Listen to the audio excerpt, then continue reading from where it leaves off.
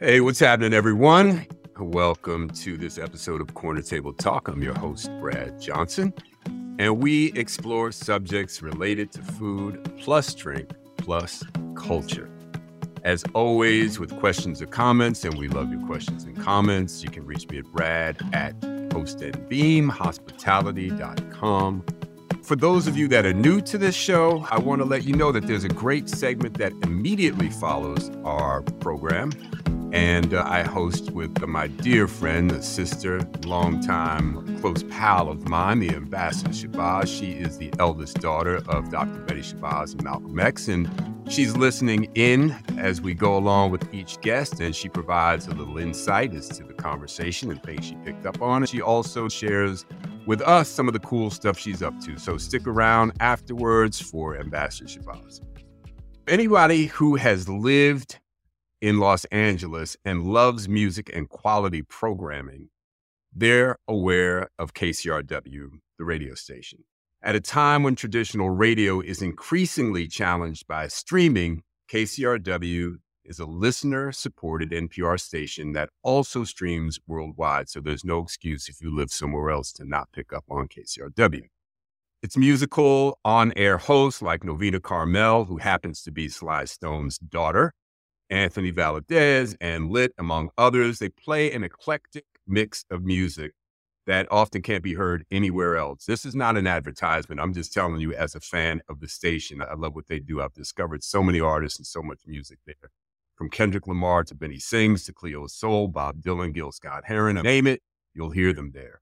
Plus a great mix of talk radio in the afternoon. Jennifer Farrow, the GM there, just does a fantastic job. And sometimes in LA, I just listen to KCRW all day long.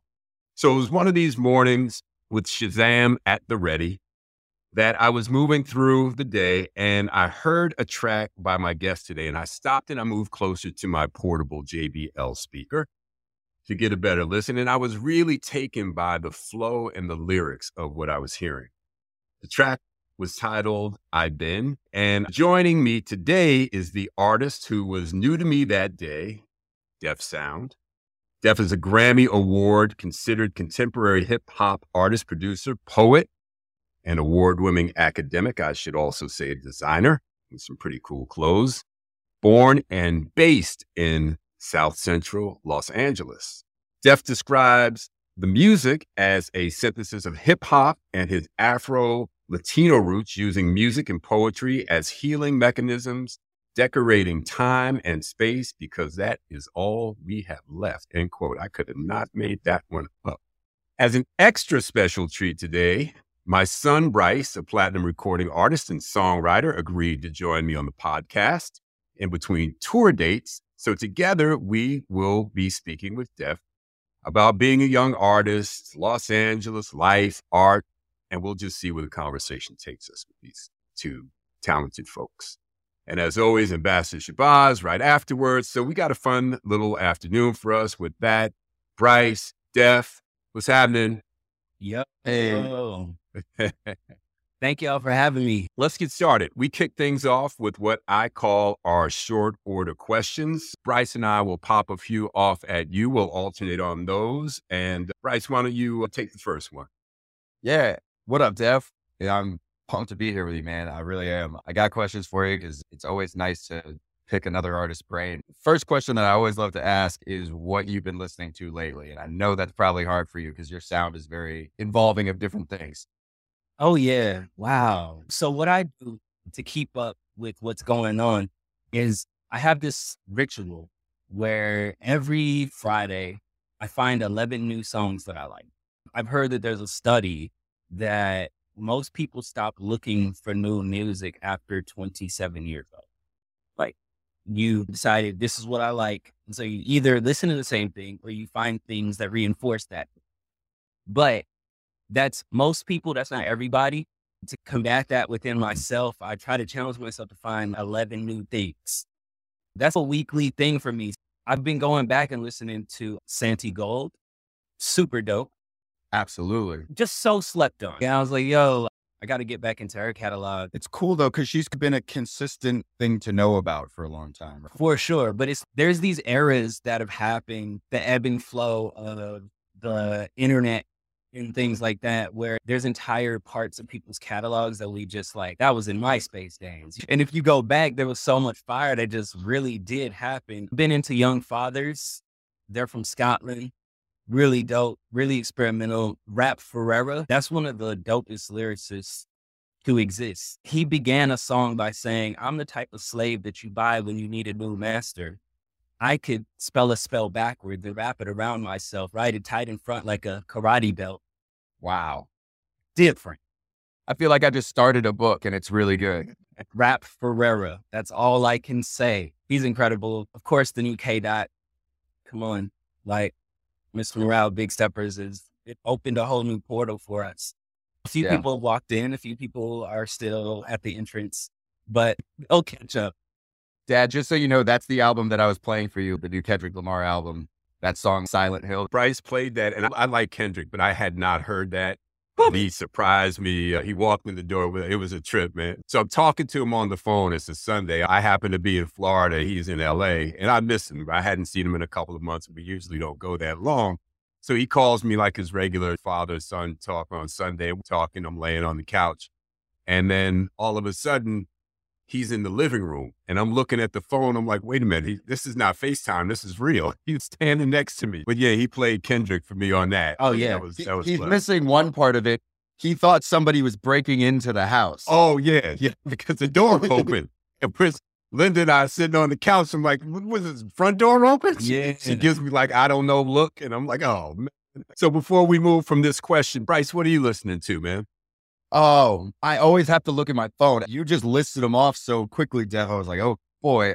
I think every single day I played Silent Hill by Kendrick Lamar just for that second verse, the Kodak one. I have consistently tried to learn the words to it every single day, and I'm almost there. But like you, man, I love the idea of just making it part of your job to find something new every week, at least a few things. I didn't know that statistic, though. It's really interesting. Yeah. A couple of other cats I do want to shout out really quick. Salt is incredible. If y'all aren't into them. Is that SAULT? Yep. Salt? Yeah, I so love them. consistent, so classic. We're going to be sampling them in 10 years. ABBA has an incredible album. Little Sims has an incredible album. There's Athletic Progression. They're an instrumental group. Definitely check them out. And I think the last two people I want to shout out Annabelle Friedman and also Tulips. Those are two incredible artists that I'm also in a group with. It's like the super friends. We get together and it's this whole other vibe. It's interesting, Def, you mentioned Annabelle, and we're going to play a couple of tracks of yours, but I know one of the tracks that I love is Hope. I believe Annabelle is on Hope, correct? Yeah, that was actually the song that started the group. Okay, there you go. We better move on, you guys, because this is like a podcast in and of itself, and we're only at question one. Right. So let's roll. So, Def, tell me, what's the first thing that you drink in the morning? What's your morning beverage? Ooh, you got to go water. We're 80% water, so you got to tap into that first. I find that it gets the wheels moving, so hit them with the agua first, and then yerba mate, green, smoked. Okay. Right. Are you into juicing at all? You must know about gut health and all that. Oh, yeah. I only just started apple cider vinegar shot in the morning, they say, is to clear out your body first thing. Oh, yeah. Been trying to do it, man. It's not easy. No, but I will say, usually I put apple cider vinegar in my food. Like when I'm seasoning rice, I get that in there. I sneak it in other ways. It's a little aggressive, so I try to put it in the flavor palette in certain ways. Lemon, ginger, that's a good one. Usually when I'm feeling under the weather, but I have started the ritual of just popping ginger. Just cut it up fresh and just pop it in like a capsule or chew on it a little bit. It'll wake you up. That's for sure. I'll try it. I'll try it. No, I was just thinking. Yeah, me too. I'm thinking, damn, I grew up on Tropicana orange juice, man. How far we come. I hope you all live to be 250. So what about your favorite restaurant in LA? It's called Aulak, A-U and space L-A-C. Oh my gosh. I've been there. It's in downtown. My best friend brought me there. Are you vegan? I was raised that way. So from jump. No way. So you've never had red meat or... In my 20s, I dabbled for a second before I really knew myself. I was taking girls to the Cheesecake Factory, felt pressured to get a chicken Alfredo, silly stuff, out of pocket. I just wasn't myself yet.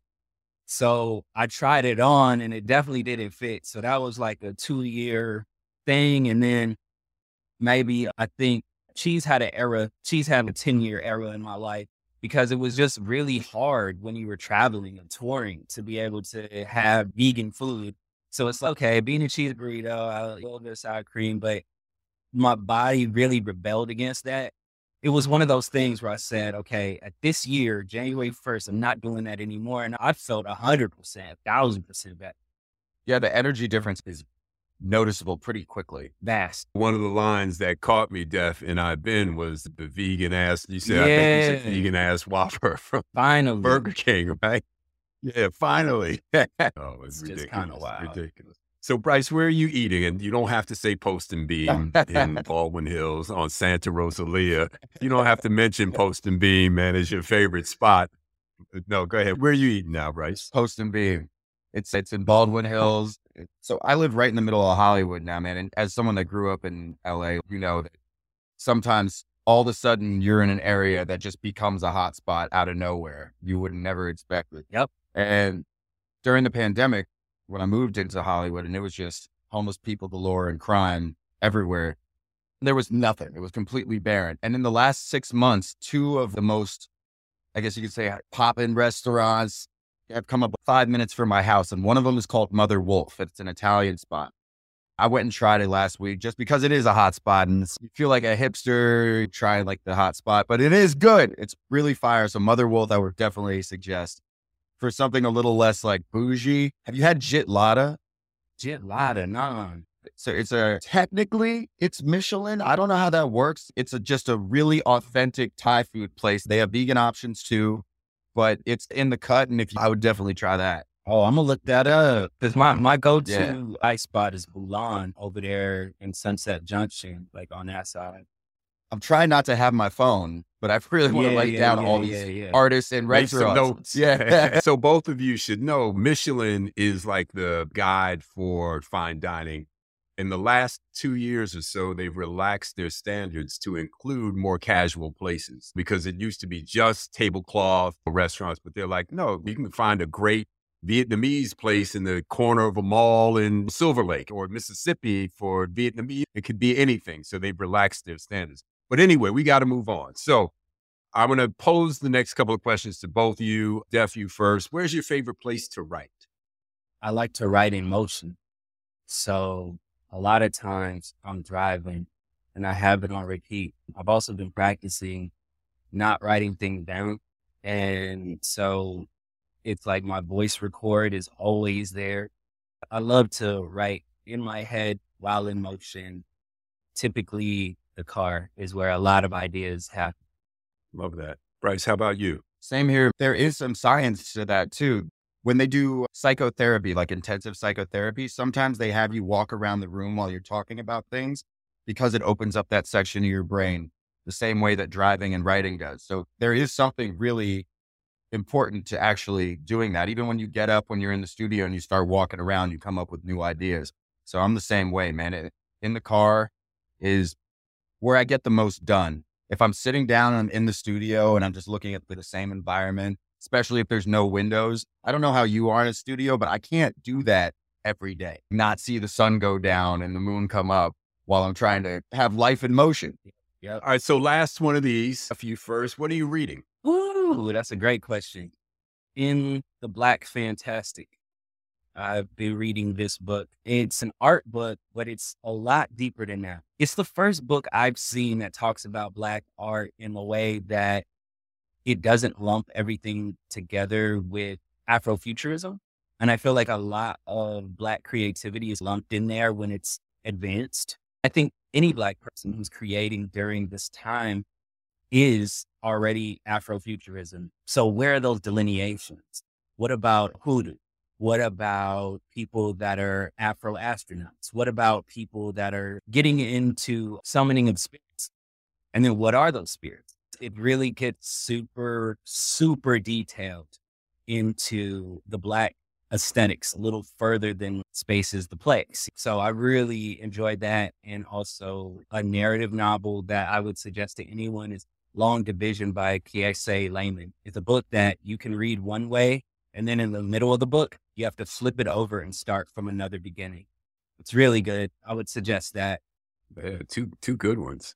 Bryce, how about you? Iceberg Slim lately. I know I told you a couple months ago, Dad, that I had read Mama Black Widow, which is arguably his darkest book. I don't know if you know of him, but he was from the South Side of Chicago. He grew up really poor when the Great Migration happened. He speaks from the point of view of he was a pimp before he became a full-time writer. So he speaks of things on a really down and dirty level about what that time period was like for Black Americans. And I can't get enough of his writing. It's inspired things in a whole different way. Yeah, I love that from both of you. All right, we are moving into the program here. That was fantastic. I feel like we could do a whole segment of just short order questions with both of you. But let's jump. So I want to write down everything you just said. oh, yeah, definitely. So many tidbits there from both of you. Thank you.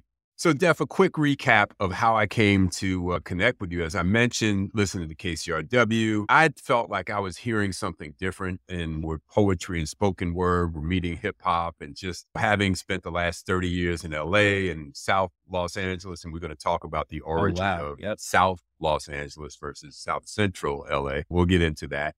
But so much of what you touched on just resonated with me. And as I mentioned, I had to Shazam it. And then I sent it, as I often do, to my son.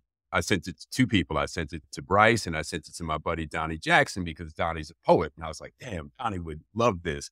Donnie hits me back in 30 seconds. He's like, man, who? That's Def. That's my friend. That's my man. You know, I love Def. Yeah. I said, really? He said, man, I know him. Let me hook you up. So we met each other, you and I, through Donnie. And it was just like crazy that he would know you. I immediately said, man, I just want to get you on the show. I thought it would just be really interesting and a great opportunity. But before we go any further, Donnie's been doing poetry around LA. Is that how you two know one another? Yeah, from the Poetry Lounge. Donnie always had such presence and conviction when he was speaking. And the way he would weave things together, I always looked to his presence when he's on stage. We would always out front just greet each other, mad respect. And we used to go to dinner after the show and all of that. So it was fam. It is fam. Yeah, Donnie is a good cat. Bryce, you've met him a number of times. But yeah, I really appreciate him connecting me with you.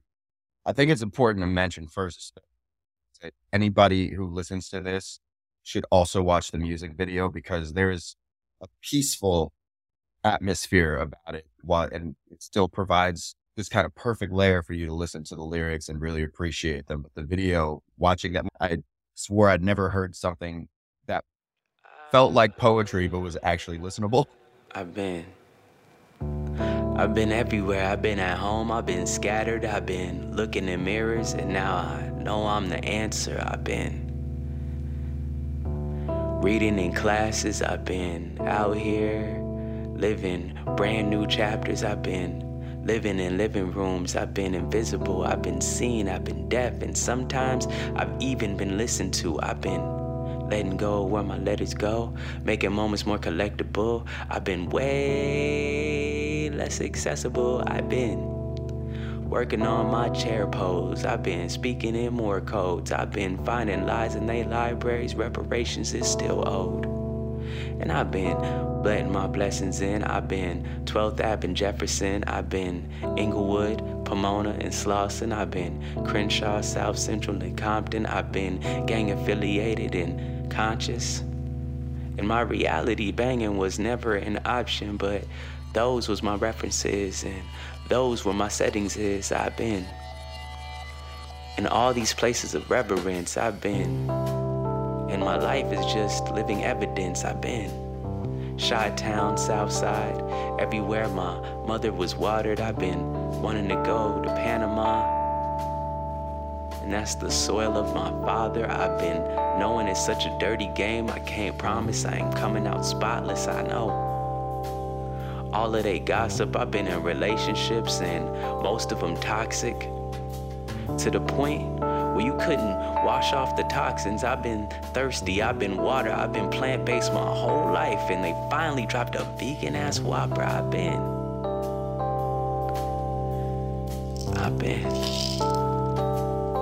at war with my demons. I got new grays every day. I see my stress been increasing. I've been stuck on the deep end. I've been joining book clubs. No name got your boy reading. I've been unlearning. I've been searching. I've been flexing. I've been flexible. I've been taking hella days to reply to a text from you. I'm sorry. I've been honest. I've had my heart broken like a promise. I've been decolonizing my closet. I've been intentional with my dollars. I've been learning boundaries. I've been done with jobs paying hourly. I've been thinking a lot more while I'm showering. I've been putting my 10,000 hours in. I've been thinking about ownership. I've been thinking about how, I don't really think I want this shit. I've been thinking about meaning. I've been thinking about us. I've been thinking about freedom. I've been thinking about loyalty. I've been loving more openly. I've been collecting more royalties. I've been flourishing whether or not you notice me. I've been doing more paperwork, signing more signatures. I've been seeing how people work. I've been seeing my people hurt. I've been everywhere.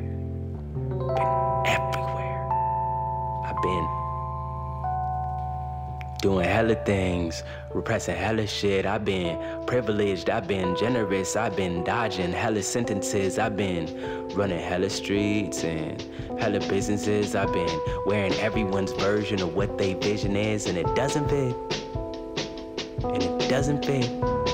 I've been outside of your algorithm. I've been deconstructing the whole system. I dunk on them, I don't diss them. I've been so different, my soul's different.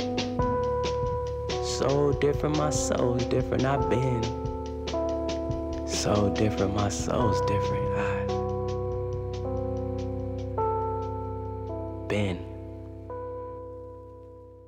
It's an interesting thing. Just speaking about the visual, we were very patient about it. It was shot all over about 3 or 4 months. We were still filling it out as far as COVID and stuff like that. It was just me and one director, and we just drove around, and I wrote the whole essay about like why this needs to happen. As far as I want the landscape to be the main star and center that, and I'm in the background because the city is this living thing, and I want to capture the landscape because it's changing right now. So I very much wanted to make this a capsule of time for South Central, and I hope that came through.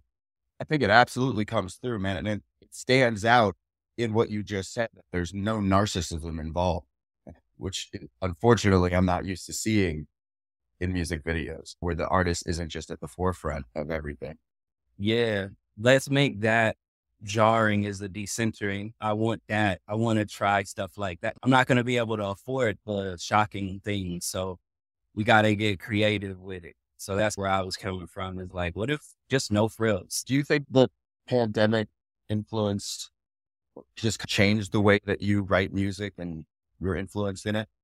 100,000%. It changed everything about me. It changed how I approached music. It changed how I looked at community. That song existed before this version of it. My friend introduced me to a producer named Nickel Plate, who's really gifted.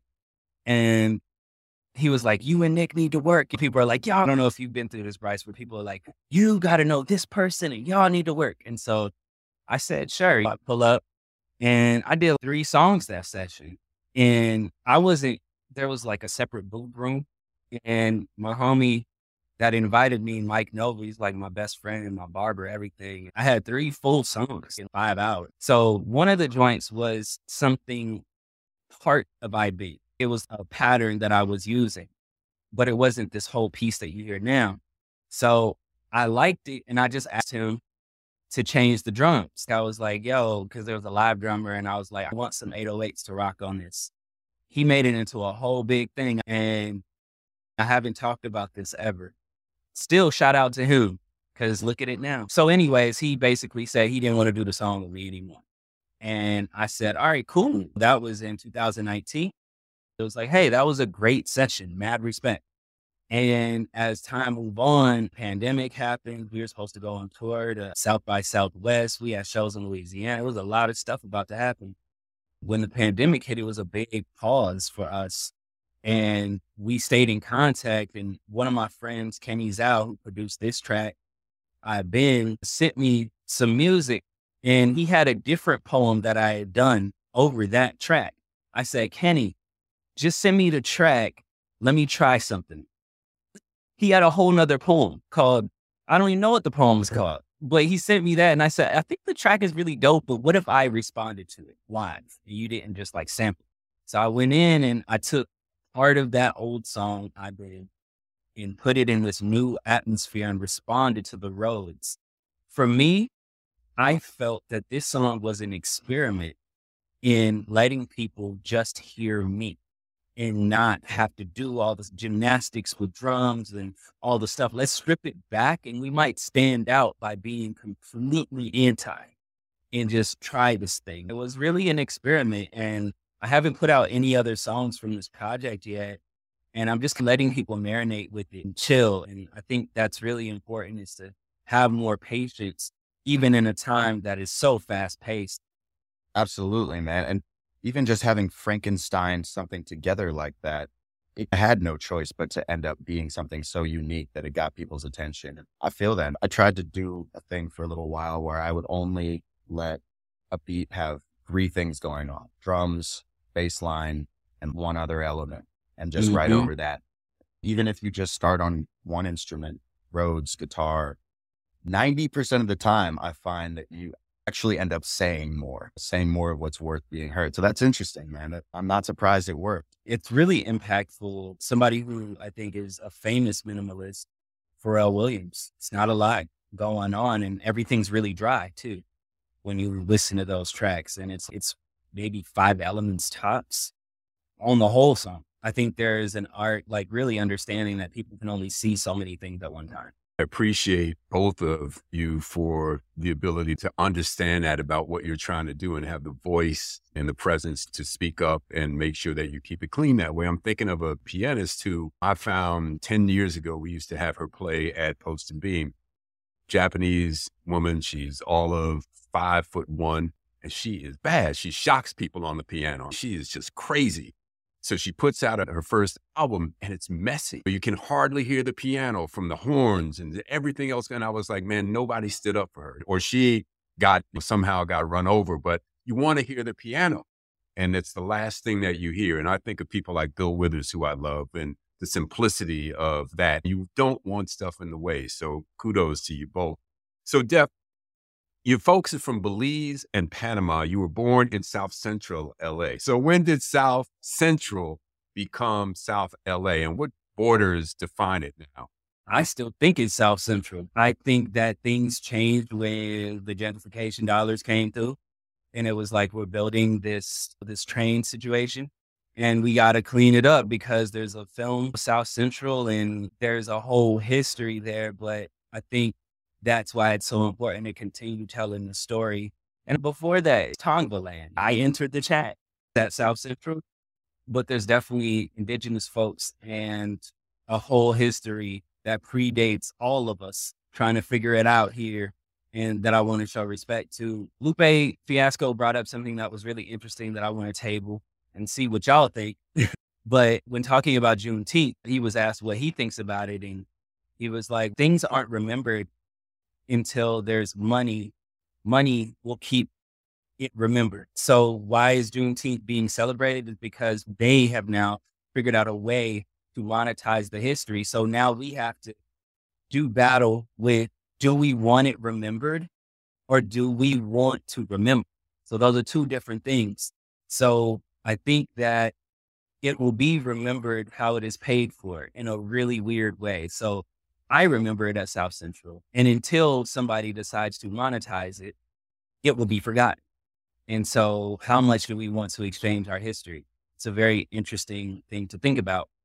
What borders it for me? I feel it's so weird because you can definitely feel it. when you enter South Central. You get off that freeway, off the 10, you can get off at Arlington, you can get off over there on Vernon, you can get off Crenshaw. And these are I think it like stops when you're on the 10. I think it stops after La Brea. Like when you get off at Washington, that's Culver City. You know what I mean? That's not at all. You know the vibes. So Mid-City, shout out Mid-City. There's a Sweet Green. Yeah, there's a lot of sideways fences. And then there's the 110. There's that side of it too. And yeah, I think it's definitely a feel. I grew up off of the 110 South and the 10 West. I was in my joints. Been there so many times, written so many songs there. Have you gone back to where your parents are from? Have you gone back to Belize or Panama? I've been to Belize once when I was really little kid, about 4 or 5. So I haven't been there as like an adult. And Panama, I haven't been. I'm going next month, actually. So that'll be the first time. Yeah. So I'm going to be there for my birthday and really celebrate and turn up on the soil, see what it's talking about. I'll be so interested to see how your influences shine differently in that kind of environment. Oh, I'm so curious to see what I have to write outside of a U.S. context. I think it's this Black experience. And I realized that my experience from Caribbean parents was different. There's a different set of luggage that I come with and a different way of being that I don't subscribe to exactly. I'm really curious to see what a change of scenery will do. And I'll be back late September. So it's going to be a little while. An interesting connecting point here. Ambassador Shabazz, Linda and I were in Belize in December of 2019, just before the pandemic. And Ambassador Shabazz, she's been the ambassador at large to Belize. She took us all over the place, the Mayan chocolate and all these incredible vendors. She took us to one of the oldest drum makers in Belize. And it's a gentleman, I believe, was 90 years old, and he sits there all day, and his daughter is now making these beautiful drums. And so we bought one and brought it back for Bryce. And I know he has it in his studio, so maybe if you two ever get together. I got it right here. That's so ill. Yeah, the Belizean drum, and I think there's something there to draw from. I want to go back because you brought up some really important points. And as the generation preceding you both here, as we're moving on and we're learning a lot from you both, from the young folks. And we did what we did. Our parents did what they did. And we had our eye on a certain ball. Our parents had their eye on civil rights, getting us a seat on the bus and a seat in the classroom. And we gladly took that seat on the bus and gladly took that seat in the classroom and gladly took that job and opened businesses. And it wasn't party all the time, but we didn't have to fight a war. We didn't have to go to war. We didn't have to fight for civil rights. We didn't get shot at and dogs biting at us. So we had a different life. You all are having a different life. And one of the things that I am often concerned about, and I've talked to Bryce about this, I don't have an answer, but I think it is in your generation's hands to at least articulate and document, write about, sing about, film.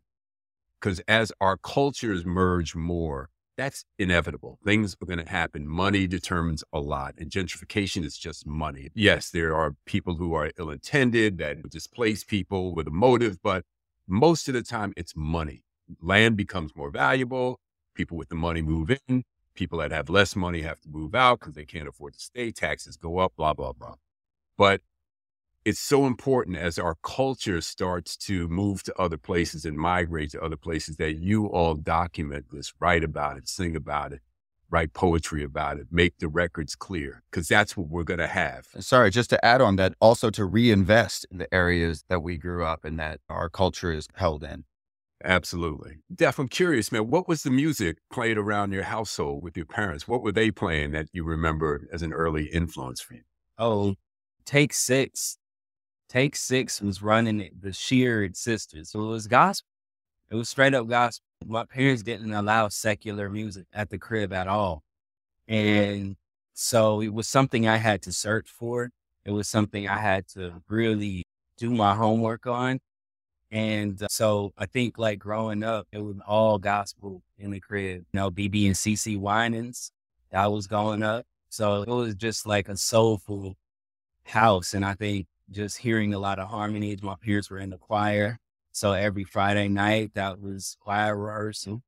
So really, the voice was very centered in my home. Bryce, I'm almost embarrassed to admit I had you in the car with the top down listening to Nas. Yeah. Don't be embarrassed about that. Exactly. But your mom was playing Disney tunes. I guess there was some balance. What about you, man? What do you remember, Bryce? I remember Musiq Soulchild. Always listening to Musiq Soulchild in the car. I remember my mom with the Allman Brothers and Earth, Wind and Fire. A lot of feel-good music. I was actually going to ask you, Def, if you ever talked to your parents about why that was, that they were so specific about what you were allowed to play in the house. Oh, it goes without asking. It's all about their deep beliefs, being deeply religious, being Seventh-day Adventists. They believed that music was a powerful tool. And so whatever you're going to put inside of your mind, they really believe that the inputs are real. I'll just say a quote. My dad is saying, "You are in the world, but not of the world." Shout out to whatever you believe in. But their whole thing was just that the inputs in your mind, you got to be precious about that. For me, I sought out hip hop from friends. I used to dub over their tapes, over the gospel tapes. Hey, that one just disappeared. But I held those moments really precious that I could listen to hip hop. Hip hop sacred to me. It wasn't casual. I had to fine tune in my own way and hide that I even created music. So it was a very deep thing for me. I feel like rappers are the philosophers of our time. They hold the wisdoms. Like when we use captions and stuff like that, you're quoting a lot of rap lyrics. These are the things that are talking. This is the language of the now. Yeah, I hold it in a sacred place because I had to work for it. Interesting. All right, man. I think me and everybody else want to hear more of your music. Is there a specific song that you hold most dear to you want to play us? Yeah, absolutely. If there was a song that is a thesis, I would say it's 12th Ave and Jefferson. And that puts us right back in South Central. So that song to me, that's the autobio actual right there. The streets where they grew is sad, mirrored scenes from Miramax. I wasn't banging that, I wasn't banging gats. This is not glorified, I wasn't interested. This is pre-gentrified, I was an instrument. Couldn't be sensitive, this my antithesis. Picture this living conditions, this is photosynthesis. My memory photogenic this. 12th Ave and Jefferson, that was my innocence. That's the beginning of this was my genesis. Surrounded by Dorsey and Crenshaw, wrote what my pen saw, wrote where we came from. Can't take my skin off. My skin isn't a trend, nah, this ain't for show, fam. No, this ain't a spin-off, nah. And this is what I'm born with. Birth with a birthright. Reverse the verse like, nah, this ain't my first life. This feeling is good like raps at the good life. This feeling is good like melanin and sunlight, yeah.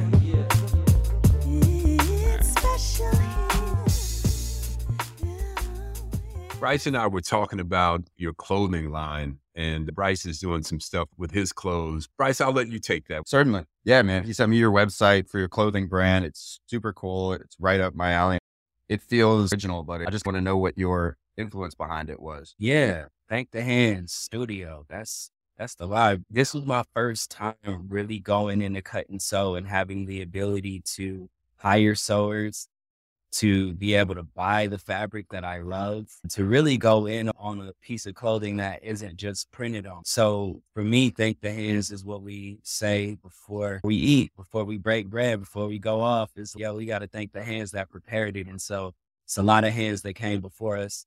So I wanted to just have a clothing line that was all about gratitude, that just centers gratitude. I'm wearing one of the joints right now and I lined it so it's like a chain and it looks like thank the hands, but it's like, you gotta play with the stuff. I want to look at clothing when I'm using prints and it's not just fabric. And I also wanted to do a lot of things that have to do with just silhouettes being strong enough on their own. Timeless clothing. Like I don't want us to buy more clothes. It's just buy these pants, you can wear them forever. That's the whole vibe. And so all of our pants are always drawstrings because you change and you fluctuate. And so I wanted to really bring at least that tinge of sustainability to it. I think of when I do prints as tattoos, like where would I get this tatted? And I like print that. That's so fun. Yeah, 100%. It's anything that I would want to wear on a shirt. It's something that I can see on my body. And I have a lot of random ones, but that is how it comes. Like I made the last merch, this funny little tattoo that I have on my arm. And it does feel really like it's partying. Yeah. Yep. It's the best stuff. And Bryce, you've been selling instead of accumulating and just having an overflowing closet. You've been making the stuff that you've worn, this one of a kind stuff, available. Yeah. Yeah. I don't know if you use Depop ever, but that's what I use just because it still feels like a platform that makes it easy for artists to just do what they want to do. I have so much stuff accumulated, as I'm sure you do. I don't only want people who consider themselves high fashion to be able to wear stuff. So I'll drop the prices like crazy and I'll just sell it to fans and they go crazy over it. And then they can wear it to shows. And even though it's not my brand, it's part of me. They saw it on stage. They saw it in an interview, something like that. And then they just get to be part of it that way. Definitely. I got to get on Depop. It's just a matter of literally uploading the stuff. I'm like, just got to do that. It is, bro. It takes forever. I'm not even going to lie. It takes forever. Yeah. But what you're doing is great. I'm sure, I don't know if you paint, but this all kinds of art at least gives you the opportunity for one moment to focus on one thing, clear your mind of everything else around you and just focus on that one brush stroke or sewing that one piece the right way. So I'm asking, but I imagine that is part of it too. There's an artistry to even fashion, obviously. Oh, definitely. Another way of expressing oneself without saying a word. So the music industry over time has had its own reputation, which as it has evolved along with the way that music gets heard. And I'm curious, Def and Bryce, Def, you first, what's the biggest challenge that you face these days as an artist? I know it's a lot easier to have music heard, but there's a lot more music to be heard. And representation has always been questionable, and artists, of course, have been taken advantage of in the past. But I'm curious, and then two-part question. So that first, and then how did it feel to hear your song play on KCRW? Yeah. Okay. Could you rephrase the first question? Sure. So your biggest challenge, again, as the music industry has evolved and it's easier, you can sit at home and make tracks and put it on the internet and have it heard, but still there's a lot more music out there. So I'm curious, where in that is a challenge for you? And how about management? Are you well represented? Do you feel good about the people that you're working with? Obviously, I don't want you to say anything bad about the people you're working with, but do you feel like you've gotten good guidance? Oh, yeah, I definitely have good guidance. So first advice, get you a lawyer, get that kind of guidance. I am self-managing right now, and I find that it is challenging, absolutely. But I think the biggest challenge, honestly, is money. If you're trying to make a lot of money, music might not be the thing you should do. I think you should do something else that pays your bills and make music because you love to do that. I think you should, for me, it's like the way that streaming works does not work for artists. So for me, I'm expressing myself and I'm making what I want to hear. And when money comes, like, it's really wild. Like, I had a placement with Grownish this past season, and that was awesome. It wasn't something I did particular, like, I want to get it on TV. I made what I love and I have no regrets. That's really how I approach it. Is I think Lupe said something, what's the difference between an album and a life insurance policy? Spotify. And it's an interesting thing to be like, these are the things I'm leaving the world. This is this other thing. This is something that isn't just about money for me. And therefore I can transcend actually, because I'm not really worried about that. I think it's challenging to break between a independent artist and a label. And I'm not against labels at all. I think you just got to know what you signed for, understand that it's a bank and it's got to pay that stuff back. It's a loan, basically. So either you figure out how you want to do that dance, but hearing things on KCRW, to me, that's the place that I grew up listening to music. My dad was driving me to school, bumping KCRW and NPR. So to me, it's so full circle.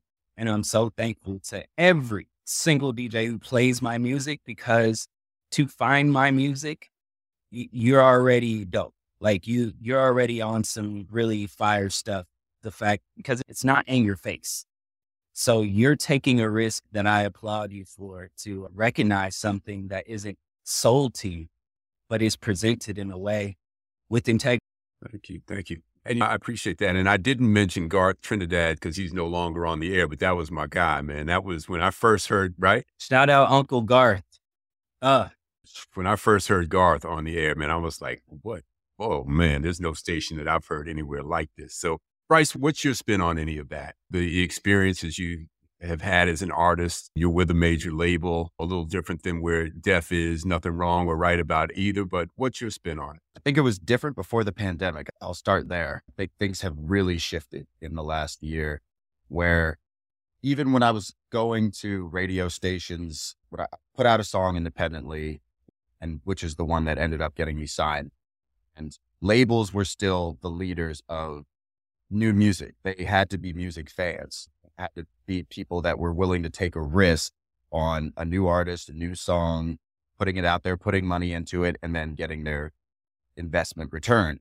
Now it's shifted. Me and my dad were just talking about this last week because he saw I was trying to do some TikTok stuff. And I'm not necessarily the kind of person that wants to be out there in the forefront all the time. I think it's forced a lot of artists to be extroverts when so many of us aren't. And now labels too, since they're following TikTok, they're not leading this anymore. It doesn't feel like music lovers are handling what gets played for the masses. It just sounds like they're following a trend like a gold rush. Before the pandemic, I got to see going to the radio stations that these guys were music fans. They were nerds about it. They loved finding new stuff. They would love Def Sounds music, and they would love bringing you in to talk to you. And then money starts running short. Nobody's doing tours. People start cutting on the internet. Songs blow up just from a moment that has nothing really to do with the song. And it's a little different. It's hard to navigate now. It's hard for me to navigate. I will say that I think the thing about the internet that I have understood is that all of these algorithms can be bought and you can find your way to the top of the thing because someone has invested in that ad. It's all ad space. So it's either it's something really absurd or you've bought ads. I just understand that there's certain artists that I know that I can't do music with because they have a bank and I don't. Yeah. So it has to look like moons, even if we love each other. There's mad sign artists that I eat dinner with that they can't work with me. Not because they don't like it or they know I'm skilled.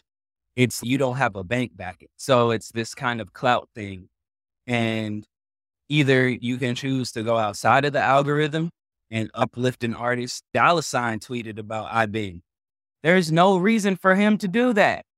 He just reached outside his algorithm and did that because he really liked it. I would love for us as artists to not perpetuate the divisions that the system has put on us. 100%, man. I get that everybody's trying to sell something, but as artists, that's what you're supposed to be doing is taking those chances and making authentic music regardless of who it's with or what they can bring numbers wise. So it is weird. That's what I guess I'm having trouble with the TikTok stuff specifically is that I don't really understand what people's motivation are to be artists and to write good music when really it seems like they're just trying to chase a moment more than create something timeless. Like for years, all the music that we just mentioned, that was the motivation. You make what's authentic to you and you make it as good as you can, and then people will notice instead of having to make it go along with also being shocking or also being trendy in some weird way or be able to do some stupid dance to it. I don't know. I don't really get it either. The good thing is when there are ways that you can, my label knows that I will work with whoever I want to work with. Like, I'm going to do it. And then maybe another song, if you're good at going back and forth, yeah, they get one and you get one. It's the same thing as when I watch Entourage from way back just to motivate myself. And the actor is, I want to do this indie film that there's not much budget for, but it's great. Then the agent's cool. You're only going to be doing those unless you also do Aquaman. I don't know if you saw the Kevin Hart interview with Jay-Z recently. No, I haven't. Yeah, Jay-Z doesn't charge for features, hasn't charged for features in 20 years. Gosh. Because who can afford Jay-Z? Nobody. So it's just relationships. Yeah. I think when you get to a certain point, that is obviously easier to do. You're not taking a risk anymore. Most artists want to get to that point. Drake does it pretty well, right? He grabs people that you've never heard of outside of people really deep in the communities where those rappers come from and elevates them, but he's not taking a risk anymore. No. And I will say that relevancy is a currency. So in order to stay relevant in those communities, he has to now learn a style from that person. Conan, all them cats, Lil Baby, he takes their style and gets on their thing. And so now he has a new style and a new community that likes his music. The thing about hip hop now is that, all right, back in the day, you had to have a style. You couldn't just take someone's style and like their ad libs and their whole persona. Now it's people just are taking from each other, and that's cool and all, but also understand you got to shout them out. You can't tell the difference sometimes. Yeah, I know. I don't think people are dumb. I don't think people are stupid. And so I think a lot of artists approach their art as if the audience is stupid. And I try to approach my art like the audience is me. So I try to impress myself, and therefore the art is differently. You nailed it. I've been saying in interviews for years that I always would rather assume the integrity of people who are listening to my music than dumb it down. Yeah. And see what happens. This predates both of you, but Def, to your point, I remember Kool Moe Dee has a line in his famous rap battle with LL Cool J. You took my style, I'm taking it back. Now, I'm not going to comment on who ultimately won that battle, but Kool Moe Dee had mad respect around the way. And I love the way that this just flowed with you two. And before I move on, Def, you also brought up something really important that I'm so happy to know. I know this was the case with Bryce, and I'm happy to hear this is the case with you. Years ago, Norm Nixon and I, that ex-LA Laker, we managed TLC. We took over their management when they were in debt and it just run up, 12 million album sales, and they should have been rich forever. And between the three girls, they split $1.2 million off of almost 90 million in album sales. And the term that no one knew then, or at least the three of them didn't know because there was collusion and other stuff going on, but was recoupable expense.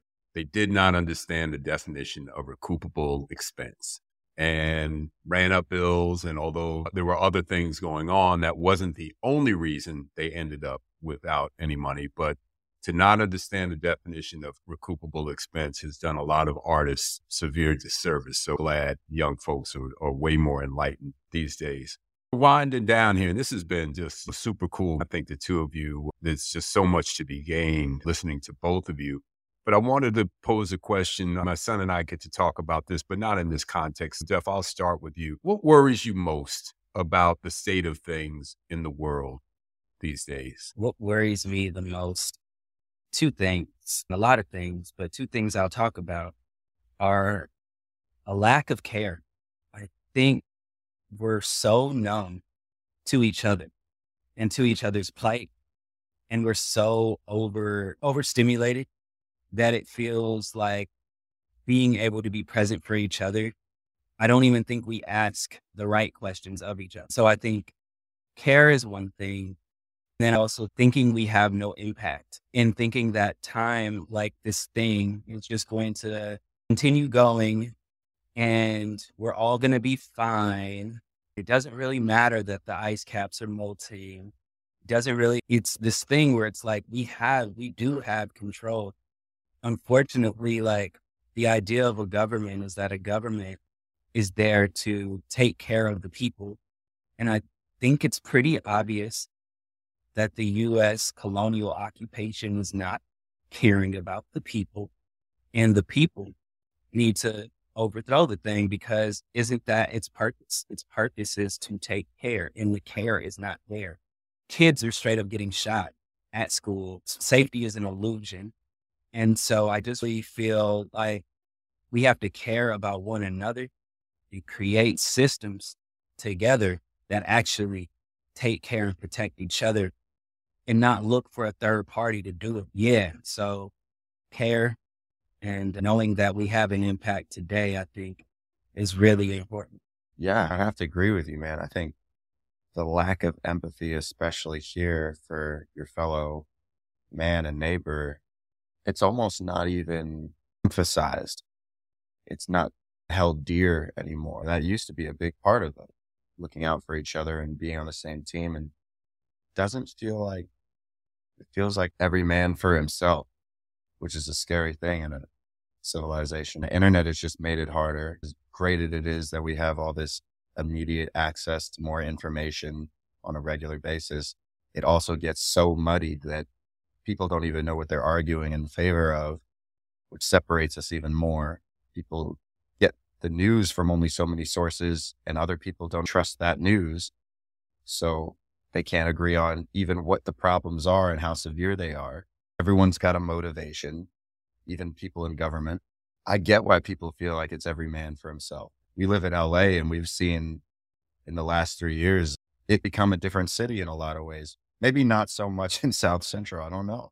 It's definitely getting harder to stay positive. And I know when people's cup is overflowing, that's when they feel more willing to go help other people, and they want other people to feel how they feel. And it was why I started writing music. Like, it helped me feel better. And then the songs that I wrote made other people feel better and bring them into this place. I think the lack of camaraderie in general, people, there's like a level of decency that's just missing between everybody that I miss from when I was growing up, or I felt like the illusion of it when I was growing up.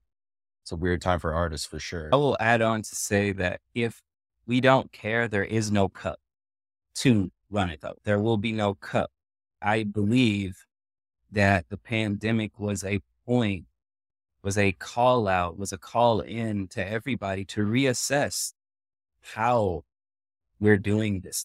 And if we don't, more things are going to keep happening. We literally have to change, like how we socialize, what we think is success. We have to question our desires at this.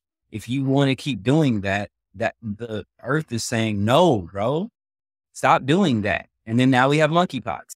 And it's like, fam, like we just have to really, I miss quarantine. We need to shut it down.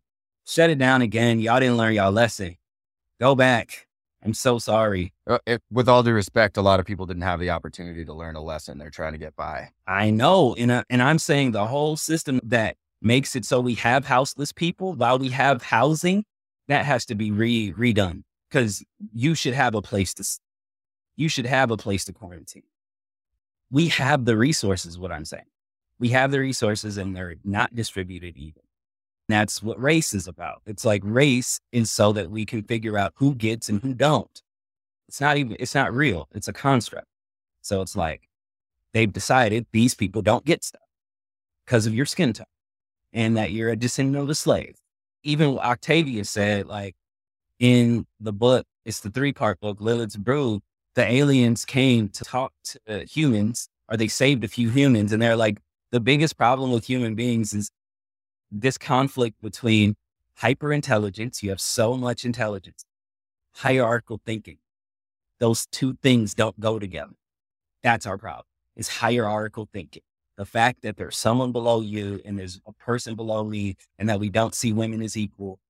That's our problem, because that's how we organize the wealth. Clearly, we are not going to settle all of this today, but what I am really encouraged by is the heady discussion that you two engage in. And look, my generation, as I've said, we had a role, right? We did what we've done, and we've opened some doors and left some others, unfortunately, a little too open. Maybe there was more that we should have done, but preceding generation, my father's generation, was you do what you do because I told you to. At least our generation, we're conversing with you now on our way into the next stage of life. So there's a higher level of communication going on. We now understand the connection between the body and the mind, and what your mind is doing, your body reacts to, and you've got to control that trauma so that it doesn't turn into a constant state of fight or flight.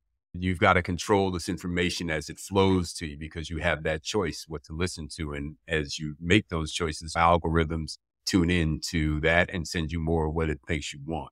So you have some challenges, but I have to say I'm really encouraged. No question. You two represent young folks that are more than capable. You got the brains and the ability to articulate and speak to a wide audience. Thank you for today. I'm really grateful to both of you for joining. Oh, yeah. I want to say something real quick. I forget where this quote is from, but it takes 3 generations to make an artist. And that's creating an environment to where someone has the ability to think in question. And you got to have the elders that create that groundwork, that create even that level of amount of time for you to sit and think and not be like at the grindstone. So I'm appreciative of the generations that have put in the work. My mother, my father, who worked places and things that are just like, wow, I can't even fathom. So I want to give thanks to that. And I'm just passionate. I want this thing to be different for all of us. I've been. As promised, we are going to close the show with the track that I mentioned from Def and Company. It's titled Hope.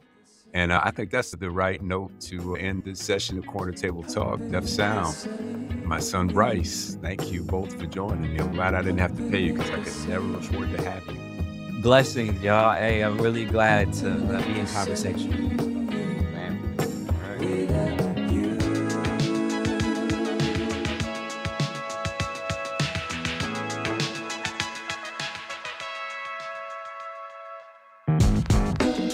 It ain't the same since you've been gone. Living for today, carry on. Never give in. What am I hoping for? Never give up, never give in. Another change, another choice. Learning to embrace all of the noise. Never give up, never give in. What am I hoping for? As promised, back here with our segment we call How We Move with Sister Ambassador Shabazz. What's happening? Wow, that was wonderful for a number of reasons. Also to listen to my nephew, your son, interact with a comrade in real time, someone I've watched for a couple of decades discover his own uniqueness in voice, in music, and to then meet yet another brilliant, emotional lyricist was really great. Left brain, right brain. I come from that space, and watching that union with this generation feel the freedom and the liberty to enable genius to come through whatever medium is beckoning them. Hats off to you there, Sir Vine. Just to be nominated is an honor, guys. I really appreciate it. No, but this was a new experience for me too. I like being on the other end of the interview. Definitely gets weird. And I remember when it was really happening all the time, when I was just getting interviewed every day, I could see how this could breed narcissism. So it's really nice to be on the other end of it and have to listen, have to be curious, follow the conversation, and see what the other person has to offer and what they're trying to bring to the world. It's refreshing for sure. Also, I noticed that you, Paul, got to just sit back and listen, and you had to reference your generation a few times. Quite a few. I said, okay, he said it 12 times. I don't have to repeat it. You would never know by looking at the three of us, so I had to make it clear. But yeah, it was certainly cool to sit back, Ambassador, and just listen to their minds just flow. I felt like they both got comfortable and forgot that we were doing this maybe, and it just turned into a conversation and some free thinking. And just love it. It was wonderful. But also goes to the fact that we were in a forum that enables one to just indeed speak their mind, explore their mind, and not have to really edit any thought process. And I learned a lot. And it also duplicated some aspects of my life. When you made the distinction juxtaposed to our generation in childhood, there's always this like little abyss or oasis where new thought had to discover and find out where it landed. I know I was that kid. I was that young person who didn't always beat to the same drummer. And being able to listen or watch Bryce from 10 and 11 and exploring music and a platinum hairdo. You really got to bring that up. But also freedom to explore the uniqueness of oneself without being scolded or judged or assessed. And even if that happened, it doesn't impair to know that's the exploration that young people need in order to get to wherever. we need to be at any set point in our lives was just really exciting. I was that kind of person. At this age, I can attest to the fact that even if the road is isolating, that it's really more beneficial to find the confidence following your path, right? So even if you skin your knees, if you get off track, to be able to be where you are and to make sure you find the company of people who support you where you are, trusting that in the ebb and flow of life, you will arrive where you need to be. I think in my childhood, when I think of brilliant conversations like the one I just heard, I was younger than them, but it included like Nina Simone, who was in her 30s. Now we just think about this retrospective classic artist, but we're talking about young people at the time. And the last poets, Felipe Luciano, we talk about poets and librettists who weren't really all understood at their given time. People did want to mold them. They did want them to sound a certain way. And they weren't always wealthy in terms of financial currency, but in terms of cultural currency, there was real value. There was staying power.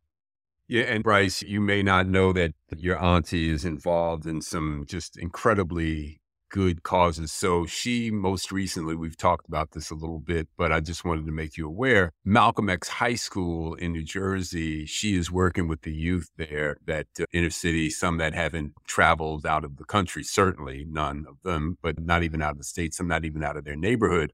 She's working on getting these young folks passports. And the excitement that builds with these young kids when she introduces the idea of international travel, and speaking with Def about Belize, where Ambassador just came back from and where she's getting ready to go back to, the glee that these young folks, when she introduces the idea of a passport and then tells them where they can go, and they call her back in the next meeting, they're like, can I change my destination? Can I go to Italy too? And she said, yeah, you can go anywhere you want. But this is what she's doing, man. She's getting young people passports to travel internationally. It's a beautiful cause. Wow. What a beautiful motivation for these kids, too. It's mental. It's emotional and mental. So even if they don't get on a plane anytime soon, they know they can. Yeah, it's that limitlessness that you're supposed to feel at a young age. That's exactly right. And in most cities, there are people that represent the demographic of your aspired trip. So you can go to Little Italy, and there's Greek Town, where the Senegalese gather, where there's good Thai food, where you can start practicing your language and getting the cuisine down. There's so many ways to travel before you get on a plane. And that drum, that Belizean drum, Bryce, Ambassador took us right there. Dang, I love that. Hold up. There it is. Handmade. There you go. Love that. Wow, that's Love that. beautiful. Tap that one time so the audience can hear it, Bryce. There you go. Very good. Before we spend some more money on rehearsal, we will see. Ambassador, thank you for hanging around and the time that shed some light on our conversation. Really appreciate it.